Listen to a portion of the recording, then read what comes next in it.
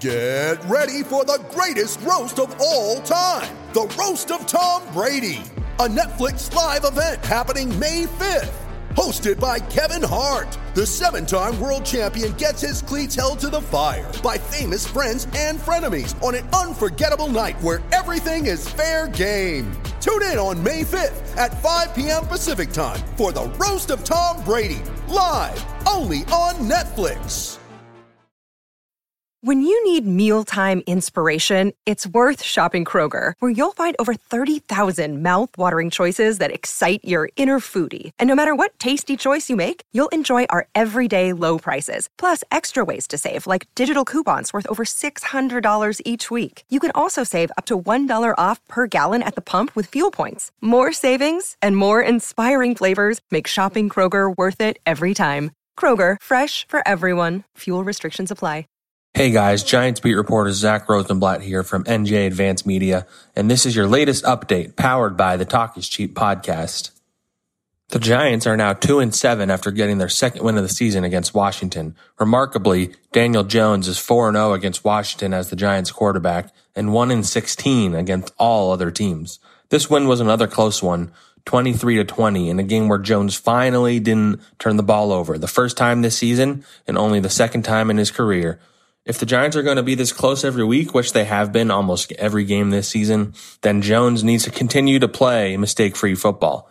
Now, the Giants turn around and will face the Eagles, a team they almost beat earlier this season until they watched a 21-10 fourth-quarter lead evaporate in a brutal loss.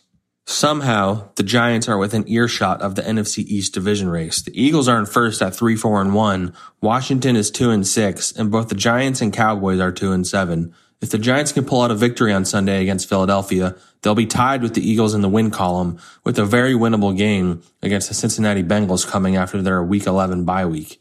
After that, things get extremely difficult with games against the Seahawks, Cardinals, Browns, and Ravens, all teams currently in line to make the playoffs. Dave Gettleman caught a lot of flack for the Leonard Williams trade at last year's deadline, and understandably since Williams was about to be a free agent. But Williams is at least making that look a little less bad with his performance this season. Last year, he only had 1 half sack in 16 games.